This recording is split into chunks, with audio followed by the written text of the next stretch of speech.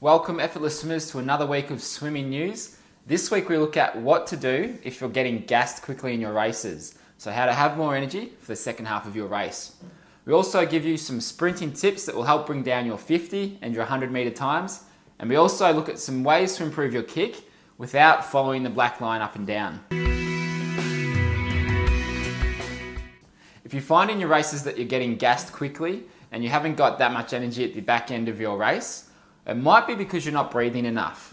So when I do video analysis for swimmers in our SwimProve membership community, the swimmers that are having trouble backing up the second half of their race are usually breathing every 3 or 4 strokes, and it's denying their body the oxygen that it needs to fuel itself for the second half of the race. So if you try breathing every 2 strokes or a mixture of every 3 and 2, then you might find you've got more energy to finish off strong. If you want to improve your sprinting, then let's keep it really simple. If you've got a strong kick and a high stroke rate, and you're able to maintain your stroke length, of course, then you'll improve your sprinting. So next time you're in training, if you're thinking about having a strong kick and a high stroke rate, then they're two of the fundamentals of being a good sprint freestyler.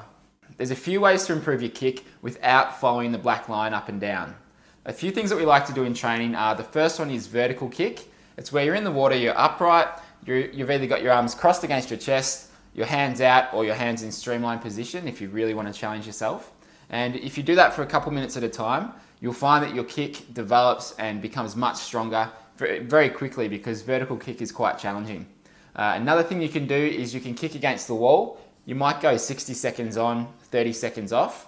But for that 60 seconds, if you do 40 seconds at a medium pace, 20 seconds hard, that will tire you out pretty quickly and improve the strength of your kick. And the final thing that you can do to improve your kick without following the black line up and down is, if you've got a partner in the water, grab a kickboard. Someone goes on the one side, someone goes on the other side, and you're kicking against each other, trying to push the other person backwards. And if you're doing that for 30 to 60 seconds at a time, it's very challenging, it's very tiring, but it's a good way to develop your kick. When I have new swimmers join the squad, a lot of times they'll ask why we do scull, because we do quite a bit of scull in our swimming training. And there's 2 reasons why I like to do it. The first one is it works on good positioning for your catch. So if you're doing scull out the front, then we're practicing the catch position for our freestyle and our butterfly and breaststroke as well, where you've got a high elbow and your hand is lower than your elbow, and you're just practicing that initial catch position.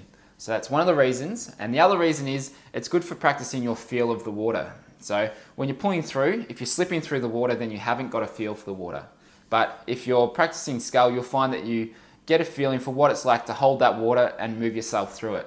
So a few keys with sculling, if you look at the video here, is you want to keep your hand and your forearm very straight so that you can hold water with that whole part of your arm rather than just your hand. And it's a figure 8 motion, so it's thumbs up and then thumbs down as you sweep out. So there are 2 ways to improve your scull, and improving your scull will improve your catch and your feel for the water in swimming. This week in our SwimProve community, I spoke about a massive mistake that I made last week in an open water training session that involved a helicopter rescue. So members of SwimProve can log in and see that now, where I've put some details about a big lesson that I've learned in communication when out in the open water. This week we hit 10,000 fans on our Facebook page, so I want to thank all of you who are fans of our Facebook page at facebook.com/effortlessswimming. We've got a giveaway. Michael Klim's donated 3 milk skincare packages for us to give away to our fans. So head over to our Facebook page and you can find out more about that. That's it for swimming news this week. We've got more videos coming. We've got more tips, more articles, more ideas for you to help improve your swimming. So stay tuned. We'll be back next week with another swimming news video.